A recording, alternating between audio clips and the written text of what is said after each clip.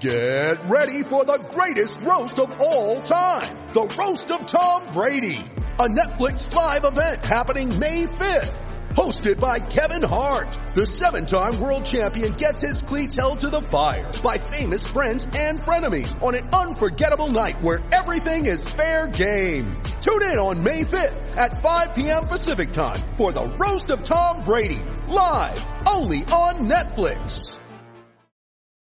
When you need mealtime inspiration, it's worth shopping Kroger, where you'll find over 30,000 mouth-watering choices that excite your inner foodie. And no matter what tasty choice you make, you'll enjoy our everyday low prices, plus extra ways to save, like digital coupons worth over $600 each week. You can also save up to $1 off per gallon at the pump with fuel points. More savings and more inspiring flavors make shopping Kroger worth it every time. Kroger, fresh for everyone. Fuel restrictions apply.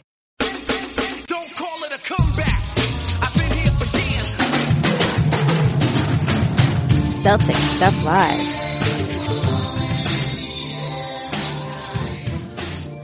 Welcome to Celtic Stuff Live on the CLNS Media Network, the leading online provider of audio and video coverage for the Boston Celtics. I'm your host, Justin Poulin. Joining me, as always, John Duke. And boy, John, we go from sour grapes to now we don't even have a loss to discuss. And thank goodness, really, right? Because they had chalked up some losses to some of the dregs of the Eastern Conference, the New York Knicks notwithstanding. They get a rematch against them. Chicago gets Lauri Markkanen back, but obviously, and they had a spirited win the night before against Oklahoma City, but back down to earth for the Chicago Bulls, and obviously a coaching change. And I do have to really quickly shout out, though, does Mike Gorman ever miss an opportunity to give the great old state of Maine some props? I mean, seriously. So, we've got Steve Clifford, who we love to talk about all the time, obviously coached at University of Maine at Farmington. Every time we play a Rick Carlisle coached team, and I say that because the reference to the University of Maine goes back to his Indiana days as a coach on the broadcast. So obviously he played about 3 years before Chicago's own oh my goodness, Jim Boylen, right? Did I nail that or did I mess that up? You messed up, but Boylen. Yeah. I was like, so he knows people from Maine better than I do. But so, Carlisle and Boylen both play, cause there's the other Jim Boylen, right? Just spelled differently, which it just always throws me. But anyway, so, both of them playing for the University of Maine. Jim Boylen was a captain, his couple of years. And so just a few years apart. They didn't overlap at all. And obviously Carlisle transferred to Virginia. So, he only spent his first 2 seasons with Maine. He spent the final 2 in Virginia. But still, does Mike Gorman ever miss an opportunity? I don't think so. No. And when we had him on, I remember talking to him about that because he'd always brings up, the Big East guys and the things that he covered back in the day when he did the Big East, broadcast in the 80s for ESPN. And I remember asking him, I'm like, do you still cover it? And he's like, no, I absorb it all, and he always does bring up the Mainers, he was, I didn't realize that Jim Boylen was the co-player of the year, in the precursor to the America East, with sharing the title with Reggie Lewis. So that's weird? Pretty interesting. What a weird I did not realize that. Yeah. Yeah. This is a good time to mention that the University of Maine I should say the state of Maine is the only state in the nation to have never sent a college basketball team, and there's only one in Division I, to the NCAA tournament. That'd be the University of Maine. So we've got all these coaches in the NBA, but somehow we haven't been able to put it together at the NCAA tournament stage. Oh well, what can you do? Well, I mean, football it's teams not do like well. There's not nearly as many teams hanging out in the great state of Maine in terms of colleges that are even in contention for that, really. That's the issue, obviously. But, it means Vermont's been there, and yes, they have, not in the all too distant past. It means who went from New Hampshire then? UNH? Did they climb in? They must have been in. They must have been in at some point. It must have been UNH, right? So if UNH can get in, then Maine, come on.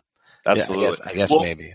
And interestingly enough, we talked about Carlisle, we talked about Steve Clifford, now with Jim Boylan, right? We haven't talked about Brett Brown, obviously, who played at South Portland. That's right. And here's another interesting one. Kenny Atkinson, who's the coach, obviously, of the Brooklyn Nets. He played at MCI Prep for a year, back in 86. So we got 5 guys. Was that the Sam Cassell time, or was Sam after that? Was he more in the 90s? Yeah. More in the 90s? Yeah. I'm trying to think about when he came out, but still, either way. MCI was pretty tough. You know, they had a lot of good players that came through there. DeMar, there was a lot of guys that came through there. And, so we got 5 guys that have some connection to the state of Maine, which is pretty cool. So I'm pretty happy with that. What I wouldn't be happy is if I was Jim Boylan today after putting in, what was the worst loss in the history of the Chicago Bulls and having that on my resume, having players say they called the players only meeting, the coach saying no, they didn't. There's a lot of he said, she said, well, a lot of he said, I guess. But either way, the Celtics, they rolling, man. They are, feeling good, playing well. They have the best net rating in the league over the last 15 games. They are absolutely destroying things. Things are looking up, and I am so happy because it's all the change in that starting lineup. All that change in the starting lineup. And I'm going to break it down to this, because even during the Knicks game, there was chemistry on the second unit between Brown and Hayward, who everybody had kind of pointed the finger at and said, these two can't coexist in the starting lineup. And here they are coexisting just fine in the second unit. And it really is. There's just too many offensive players, not enough defensive players. And I don't mean that, like with a harsh criticism of either Brown or Hayward at all. I mean it simply because, like even Kyrie's making an enormous effort defensively, but you just don't have anybody with that tenacity of Marcus Smart. And a lot of people had talked about, and I don't want to say just the pundits, just Twitter in general, the conversation on Celtics Weird Twitter was just, that we just don't have anybody to do the dirty work. And we have all these players, that are used to being featured in the offense. And even last year it was a luxury, but Brown and Tatum both got used to it as well. And so this has made so much sense to me. And even the way Brad is now staggering the substitutions and the lineups to keep that blended. And it seems like everybody, once spread out like that, is really able to figure out their role. Brown has obviously been very hot.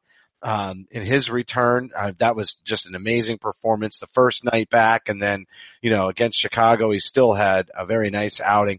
Everybody attacking the basket a lot more. Terry Rozier seems to be catching, back on fire, which is a really strong thing to see. Some of it has to obviously do with the opponents that they're facing.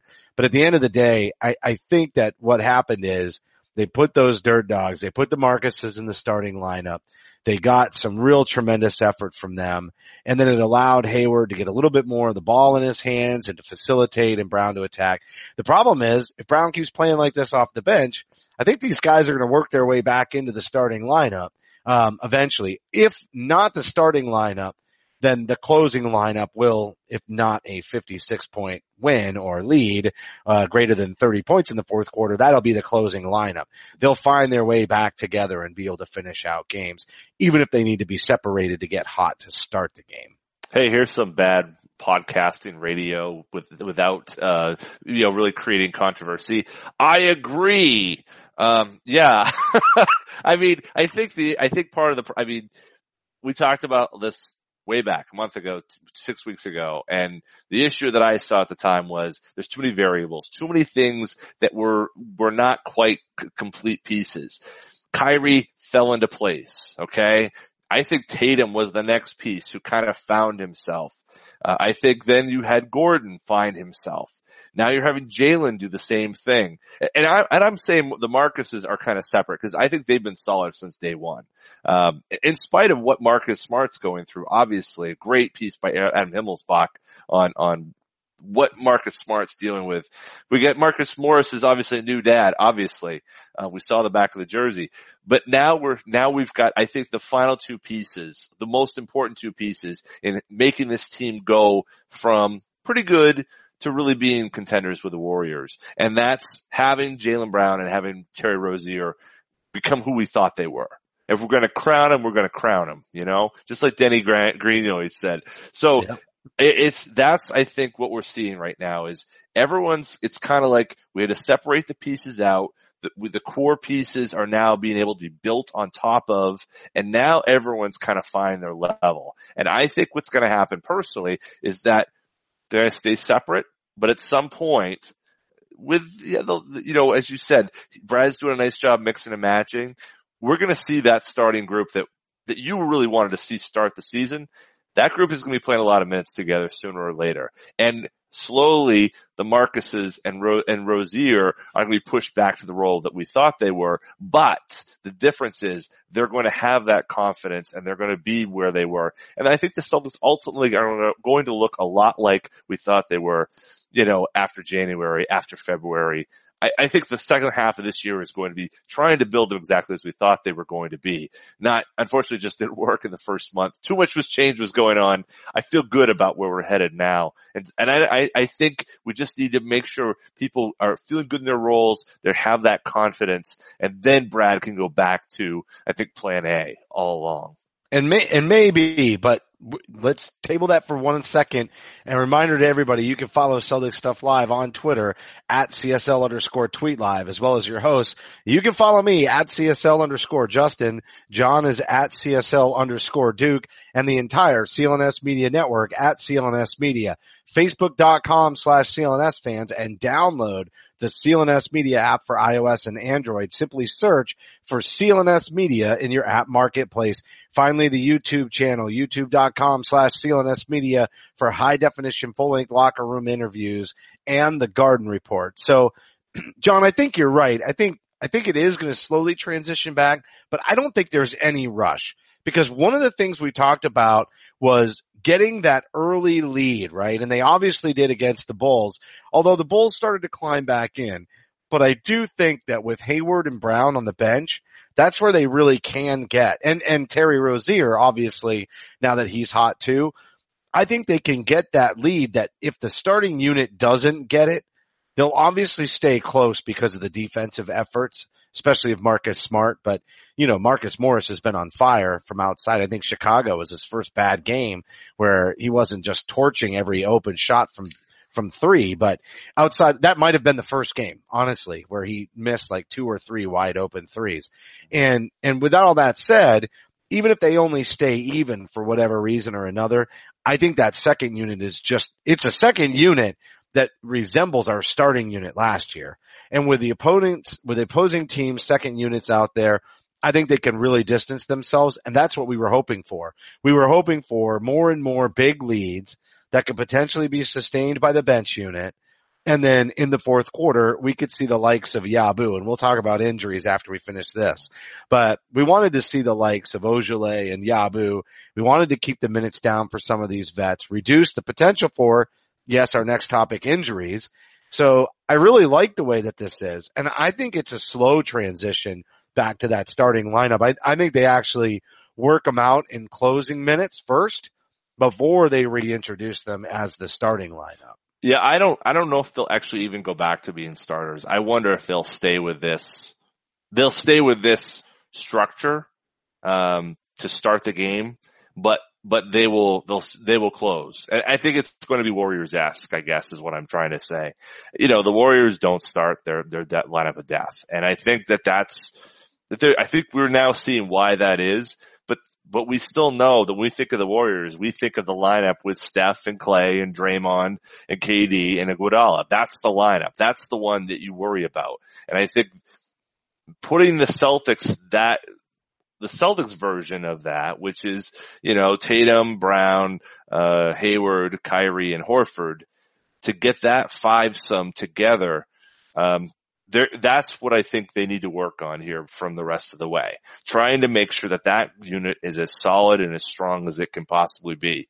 And I think that's the effort. Where they fall and where the lineups kind of, or I should say the rotations perhaps overlap and allow for that group to succeed, I think that's maybe where things will be tweaked, that they'll be trying to find ways to maximize that, whether it's fourth quarters, whether it's, The second quarters as they're kind of dovetailing one group coming into the other. I think that's what they're going to try to do. I think they're going to try to build it that way as opposed to, okay, we're going to play them all together and then all of them are coming out.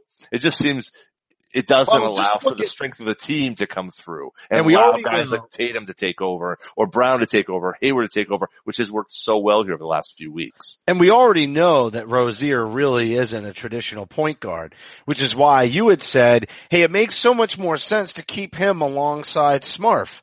But I'm not so sure that that's the case. I think Smart in the starting lineup also helps get Kyrie free because he can take those ball handling responsibilities.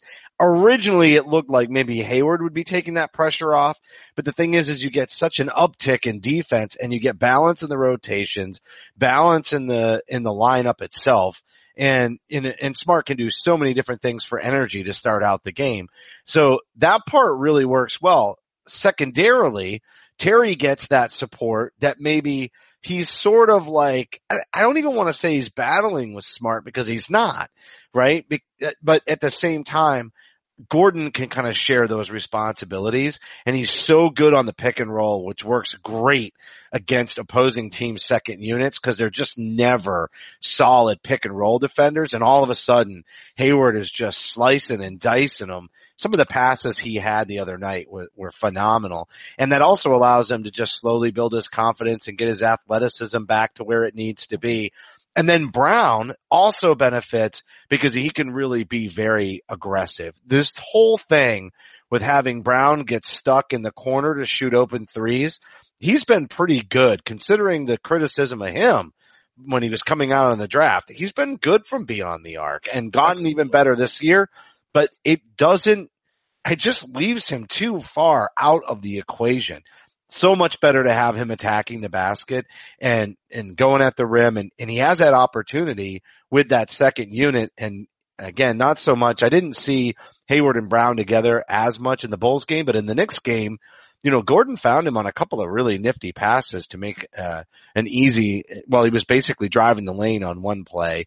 And on the other one, I think he was coming in from the wing, but either way, it just made it really easy for Brown to score, and his athleticism towers above most second units as well. A lot of good things there that you just said. Credit and pats on the back to you.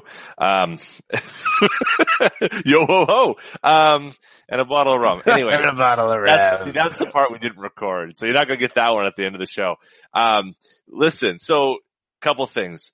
One, there's two things I like about the starting unit. I like having people in the starting lineup who will take some pressure off Kyrie, take some pressure off Horford. We talked about Baines and how I feel about Baines being in there. Again, we'll get into the injury stuff.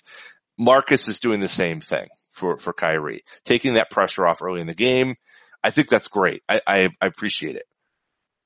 The problem is I don't think the Celtics can be as good as Celtics can be, and this is going to sound disrespectful, if Horford and Kyrie need to have caddies out there with them.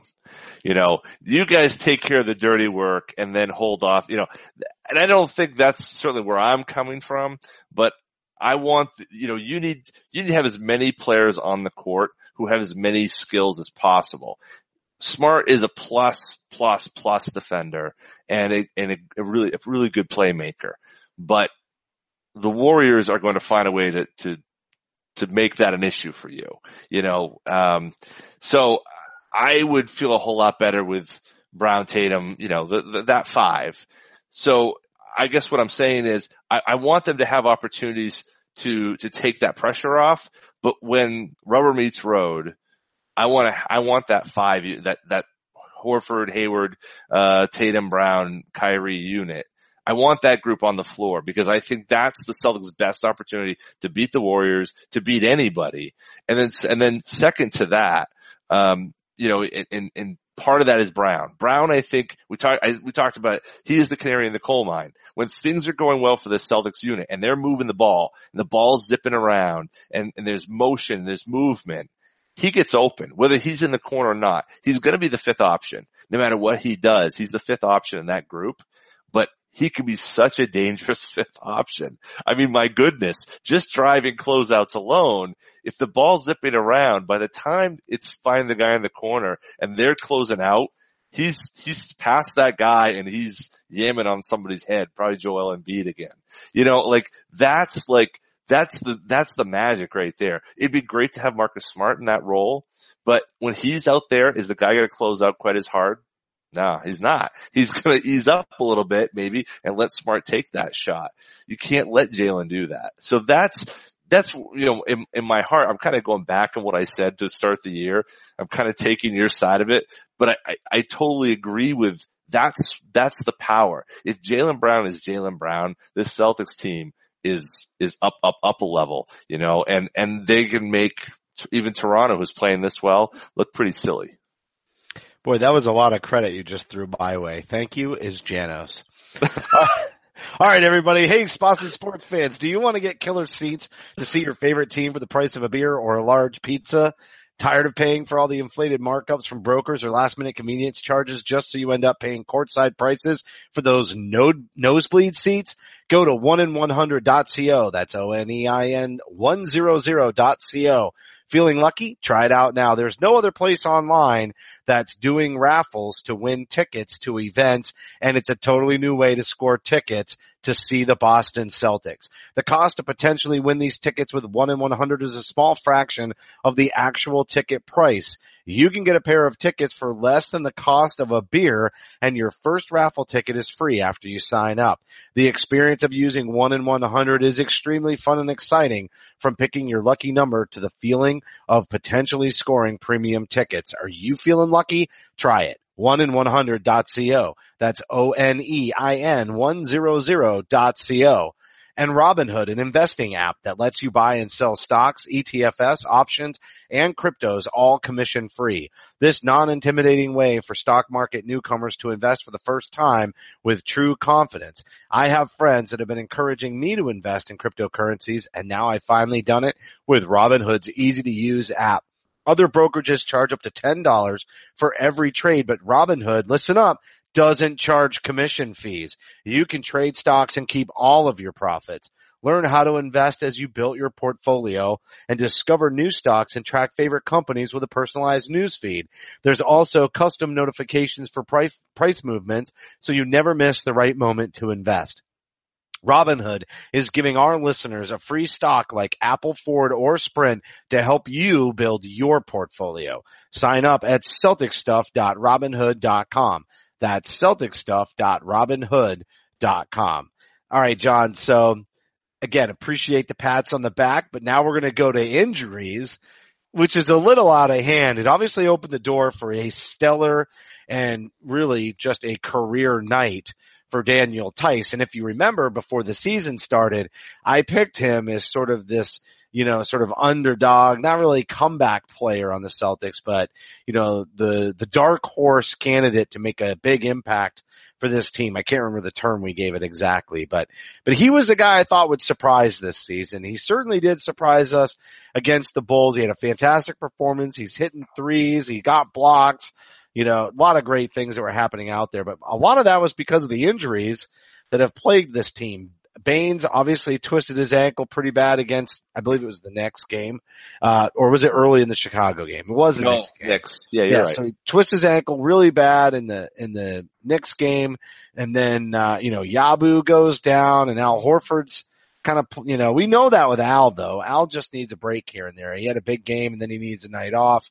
You know, he's getting older. We somewhat come to expect that, but Yabu was having a pretty good night before he got hurt. And I know how much you love to see that. I do. I know. Theis was amazing. I loved what Theis did. I mean, he's a guy I really appreciate and I like what he does. And you said it yourself that there's going to be times when people are going to sit and there's going to be opportunities because, you know, situations will arise where they're just going to rest guys. And now that the team is kind of finding its balance here, I think you're going to see more of that. You know, I think earlier on, perhaps, you know, Horford wasn't getting those rest nights when he deserved them and needed them. And I think he got overexhausted from that. Now, you know, so I was glad to see how Yabu played. unfortunately, Time Lord was off. A new baby came into his life. So Time Lord Jr. maybe, or not know. We'll find out. Hold on. A new baby just came into his life. The way you characterize that, I can only imagine the stork dropping the baby off at some NBA player's doorstep, He did the Time Lord thing. The things from Doctor Strange and opened up the eye, and then all of a sudden the Time Lord, a stork came in, and here it was. Anyway. But he's got plenty of time to raise a kid right now, but I wish we would see him. I wish we'd see him time. That would have been the best game for him to go out there for sure. Totally. And it'll be interesting because it sounds like he's going to be back for the Pelicans game tonight. Again, when we're recording this, we don't know. So that would be great because I think they really need him, obviously, because at this point it's Tice and who knows what's going to happen with Horford.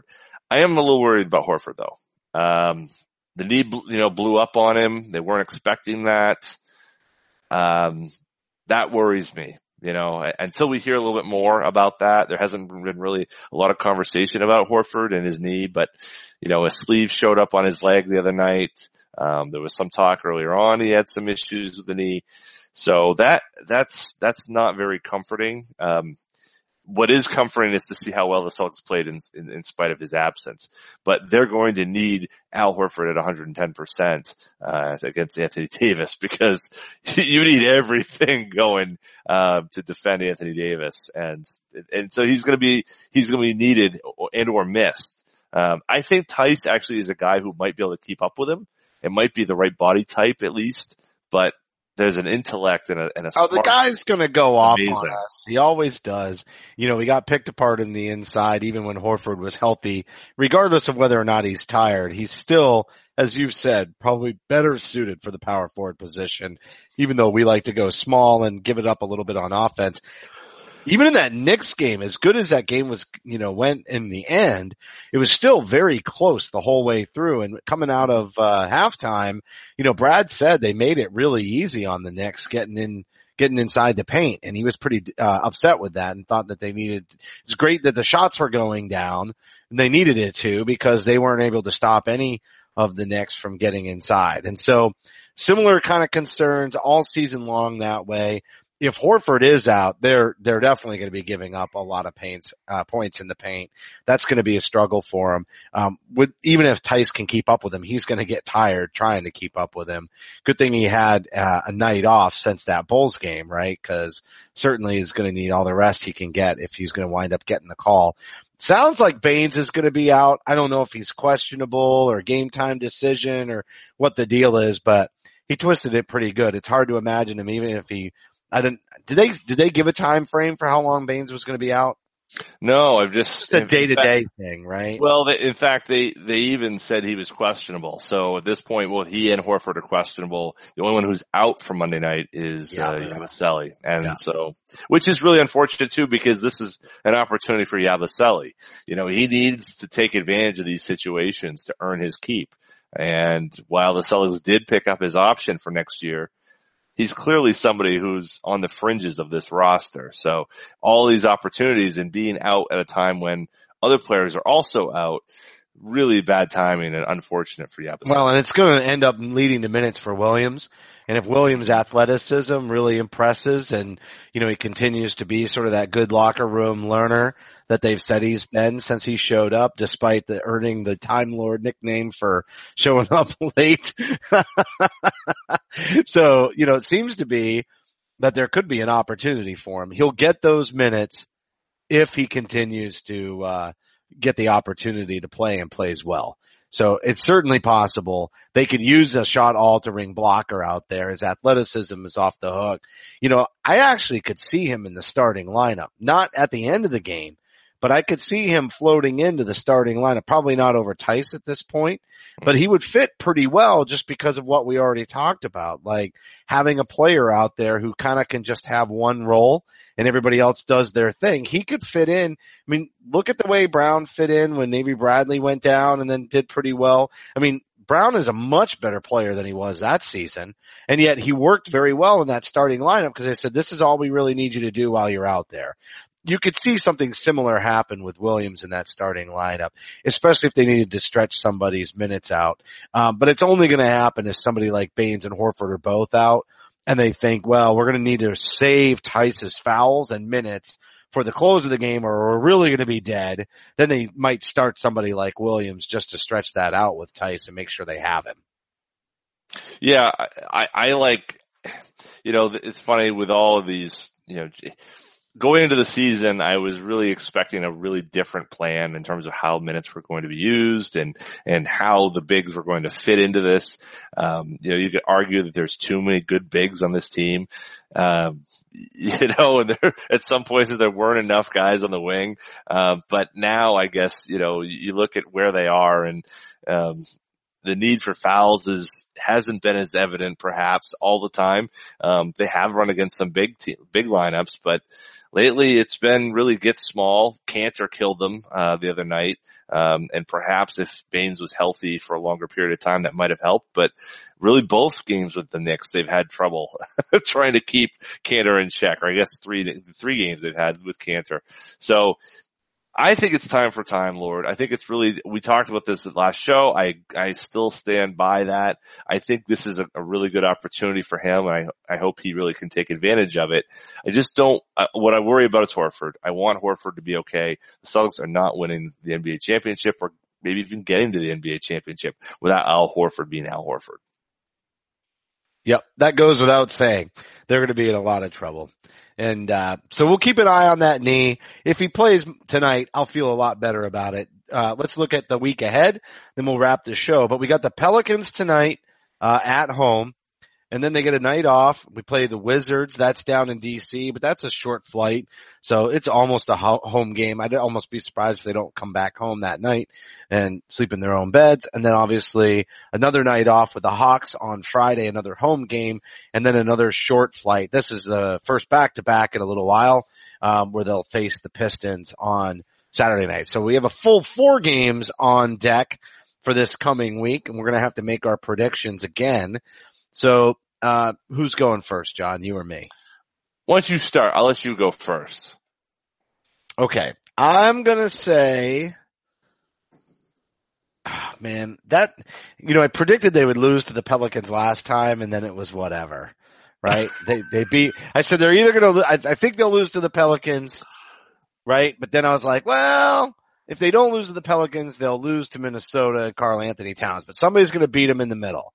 So, they went undefeated. That was the first undefeated week for us on the show, and we totally miscalled that. So I'm gonna say it's at home and they're running hard, even though they could be in a lot of trouble physically. I'm gonna say they get a win. Again, I'm gonna go 3-1, and I'm actually gonna say a loss against the Pistons, who have kind of messed. Wow. Yeah, I know, a weird one, but they've been hovering in that same point, in the standings. You know what I mean? The Pistons have kind of been there. Not that the Celtics shouldn't be far and away better than the Pistons, but I'm going to say the Pistons wind up stealing one from them. That becomes a difficult. So I'm going 3-1, 3 wins, which extends their winning streak pretty extensively. But that second night of the back-to-back, on the road winds up catching up to them. Well, I hear you on the 3-1. I'm not going to go there. I'm going 4-0, actually. I think the Celtics are going to run off 9 straight, at least. This is sounding a lot like last year, baby. and then they got Phoenix on the Wednesday after that, and then Milwaukee and Charlotte and Philly. So after they go to Detroit, they're going to play 4 home games in a row around the Christmas break. I think so. Right now, I just want to kind of lay this out. The Celtics are 15-10 as we record this tonight. Okay, they're 2.5 games back of Philadelphia for second place in the Eastern Conference. I predict that by the time we get to Christmas Day, the Celtics will be tied or ahead of the Philadelphia 76ers. Well, okay, that's probably a good bet, just because Embiid is all of a sudden starting to complain about his role. Oh, really? Huh. Who do you think may have influenced that? That's interesting. They are who they are anyway, right? But you got to think Butler. You got to think Butler, right? It's absolutely The Butler did it. Philly's a joke. I mean, they're not a joke. They're a good team, but they're never going to be a great team. As long as that coward has a big role in the Philadelphia 76ers and they've got Markelle Fultz being whatever it is in his socket, whatever. No, it's not happening. I just don't see it for Philly. I saw that game against Toronto, and Toronto's good. I mean, that is a solid team. The Celtics at full capacity are going to have a hard time with Toronto, but Philadelphia is just a notch below at best. And I'm just not a big fan of any of their makeup of what they got. They've got a lot of potential, but the pieces don't fit. So the outside shooting, that was a concern. Yep. It clogs things and it makes it hard to spread the ball around and all of those issues. I thought that this would actually end up being a good thing, but once you start having locker room issues, I mean, it's a problem. Look at how the Celtics started this year. Absolutely. No doubt. And I think that it's coming home to roost for Philly. I wouldn't be surprised next summer if, things get really weird for the Sixers. And that's going to put the Celtics behind Toronto. That's where it's going to be. If by January 1st, the Celtics are in second place behind Toronto and they're, a handful of games back, that's okay. I like the trend line. I don't think, can Toronto keep it up? We'll see. But you need to have. I think they will. Kawhi is on fire. He is. Unless he gets injured, they're gonna maintain that. But I'll agree with you. I'm not sure I'll say Christmas Day because that's only just a touch over 2 weeks. I mean, I'm going to be a little bit more conservative, but I agree with you about the Celtics moving up in the standings. They have a much easier schedule than they did in terms of opponents and a couple of tough ones that will end up having an impact on the standings. So I'd say by January 1st, they leapfrog. What they really need to do this year is they've already had their letdown more than any other year to start the season. They've had a letdown, kind of slow out of the gate, but they correct it every year faster than they did this year. And then they have that January 1st sort of Christmas through the first 2 weeks in January letdown. That has to be a thing of the past this year. They've already gifted all that. They have to stay hot in January, February, and ride out the season. And if they do that, they'll probably land pretty close to those 60 wins in the end anyway, but it's going to be tight, and they're going to have to be really stellar. We're going to see a lot more crushing defeats of lesser opponents like the Bulls more and more for the rest of the going here. No doubt about it. I couldn't agree with more. They need to put themselves in a position where they're within shouting distance, which I consider 2 or 3 games of the people at the top. And if they do that, I'm not at all worried about, the fact that they have January, February, March, and 3 months in April, 3 weeks in April, I should say, to top and get to the head of the list. I think they really need home court. I think home court against Toronto is important. Critical. I love Toronto. I just love the way they play. They're playing so hard. Can Siakam be Siakam in the playoffs? We're going to see. Lowry, they need to prove it in the playoffs. Kawhi is the X factor. Dude. He is both sides of the ball and he's dominant. And but that works in the regular season. I don't know if he's going to, can he play like that in the postseason against, on that team? This isn't the Spurs who are moving the ball and really making everyone a threat. So I know I'm not saying I don't believe it can happen. No, I hear what you're saying. But there's a different animal. It's a different strategy. There's rest off in between nights, but at the same time, you key in on guys. You do things differently than you do on a night after night after night, grueling regular season. So I hear your point there. I still think you're right about the home court advantage being crucial, but that's going to do it for this week's show. This broadcast will be available on demand on the CLNS Media mobile app, and don't forget to follow us on Twitter. That was pretty good. At CSL_Justin and at CSL_Duke. A heartfelt thank you to everybody for tuning in. And remember that you can help support the show by subscribing to Celtic Stuff Live on iTunes and Stitcher. We'd love it if you gave us a rating and a review because your feedback is important to the show. And for staff writer Samuel Elias, who we're not even sure, I was just going to say, we talked about this after everyone. I'm not sure that he is our staff writer anymore. Well, I may have to update the script, but executive producer Larry H. Russell, Tommy's We know still he's around, that's for sure. We know Larry's still around. Yeah. Yep, Yeah. Larry's there. I'm not even sure he goes by Larry anymore. The founder of CLNS Media, Nick Gelso, he's certainly around. You can't get rid of him. He's always around, and he's still listening. Hi, Nick. He's the founder. He is definitely still listening. And I'm also for my co-host, John Duke. I'm here. Justin Poulin. You're Thank here. you for listening to this week's edition. Why don't you say it this time of Celtic Stuff Live. Celtic Stuff Live.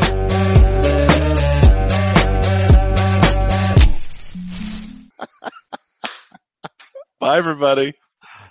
We do have to keep getting creative with these endings now. We set that expectation out. People are waiting. They're listening around. Last year it was the Time Lord thing. You were accidentally muting yourself, so it's becoming an outtakes. I know. I just realized I just leaned on that. Dude. Oh man. Yeah, no, it's true. It's true. And what's great about this, did you know okay, I didn't get to, you went into the outro.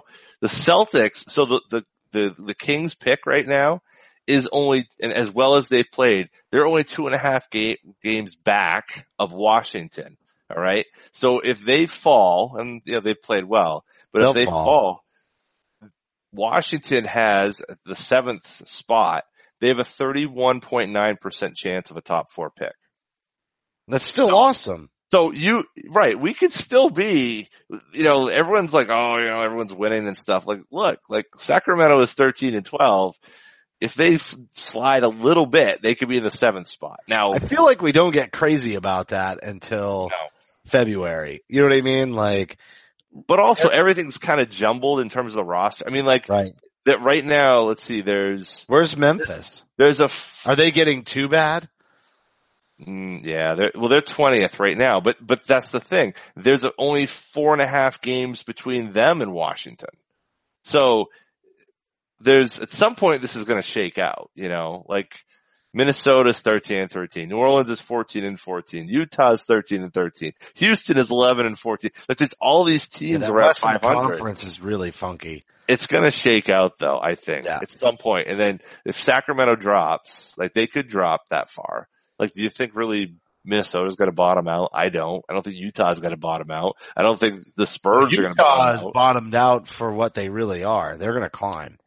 I think so too. I mean, I don't think they're as great as everyone said they were, but I still think things will be a much better. I don't know if the Celtics are going to get a top 2 pick, or top 3 pick, but I think that the odds are not as bad against them as one might think. The point is they need these picks to stay young because they're going to lose players, and they need guys or they need to combine them. Yep, it could be the guy. The guy is going to make that pick before they can trade it. I don't know. Yeah, they do. They can't. No. It has to go into next season. The draft happens before. Yeah, I know. Or do you think they can? But he's got to be in a new contract, and he can't be in a new contract. Right. So they would have to essentially make the pick for them and then trade the player. Okay, let's just say this. If I'm New Orleans, right? If I'm New Orleans and I want Anthony Davis, or I want to keep Anthony Davis, I'm going to go to him for the draft because that's when I'll get my best offer, right? And I'm going to say to him, Anthony, we're going to offer you the full, designated player exception, blah, blah, blah. And give him until before the draft. And but the Rose rule still prevents us until after the season. Yeah, but you can, remember because Zarin wanted to change all that. They were like, guys, we should not be making decisions about the draft. You can say we're going to make the deal, but you can't execute the deal. But that's more about free agency than it is about trades because you have player control. In this case, but we have to be into a new contract state. to be able to make the deal. But they have deals all the time where you'll say, that the rights will be conveyed. The Celtics are going to have to make a pick. No, they won't. They can agree upon a deal, right? Make the picks on New Orleans' behalf. That's my point. Right? But if it you do it in, January 1st, you consummate the deal. I mean, that's July. But July. No, Yeah. I got you. But what I'm saying is there's still a leap of faith there. Like they might agree to it. Yeah. But stuff can still happen after they agree to that deal. And here's my point. If Danny doesn't like the pick, like it almost requires New Orleans and the Celtics to agree on the pick. Like, Oh yeah. if Yeah, they totally. don't execute the deal, the Celtics are still happy with the player that they picked. That's where you run into an issue, in my opinion. So that's where I go back to Zarin. I'm like, Zarin has it right. The NBA needs to change this. Yeah. The draft is supposed to fix the issue it's supposed to fix the holes in your roster. Mm-hmm. So you ought to have a pretty good idea of what your roster is going to look like, and I get it. That's why everybody takes best player available. And, there's all those NBA draft cliches. Right. But really, you ought to know what your team's going to look like. And if you're going to lose a player, you ought to be able to execute a trade before you make a pick too. Mm-hmm. Right. No, I get you. I think would you push the draft to later? Yeah. Yeah. Would you say let's do free agency right after the close of the season? Like give it a week or two, maybe July 1 or June, 28th is free agency starts, and then do the draft at the problem is then you got all these summer leagues that are already scheduled and set up. Right. You'd almost have to do it, 2 weeks into July. You almost have to do it simultaneously. You know what? You do it simultaneously. You open free agency up, right before the draft, basically. So you just start it sooner. You don't change the schedule anywhere else. You just start it sooner. And then the thing is, then the teams are so distracted trying to do all these different things at the same time. Yeah. So bizarre, dude. It's just weird. There has to be a gap, I think, somewhat. But no, I think you're right. You move it later, somewhat later, and then somehow why not move the summer league stuff into August, and then they really get a full 12 months out of this deal. Because if they do free agent, they don't rush the draft, right? The close of the season happens. Everybody gets a breather. They go into free agency on the same time schedule. They do the draft at the end of July when most of free agency settled itself out.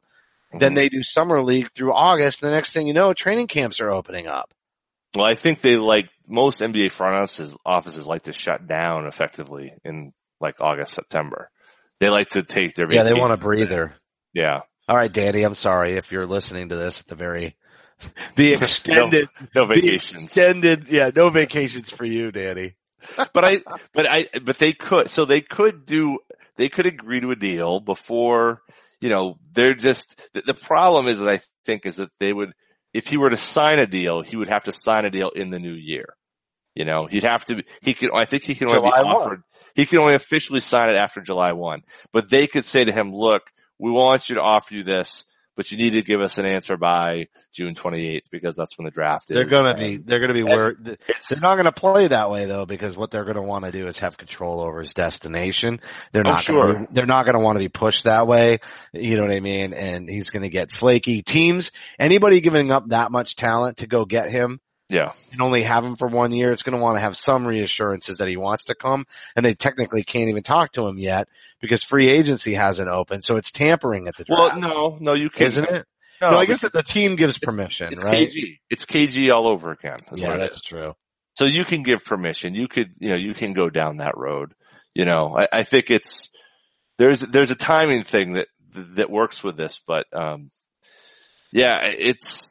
I think they can give those picks up, and I think you're right. There is a bit of trust that goes with that, but if Sean Marks didn't do that, I mean, he'd be dead to the rest of the league.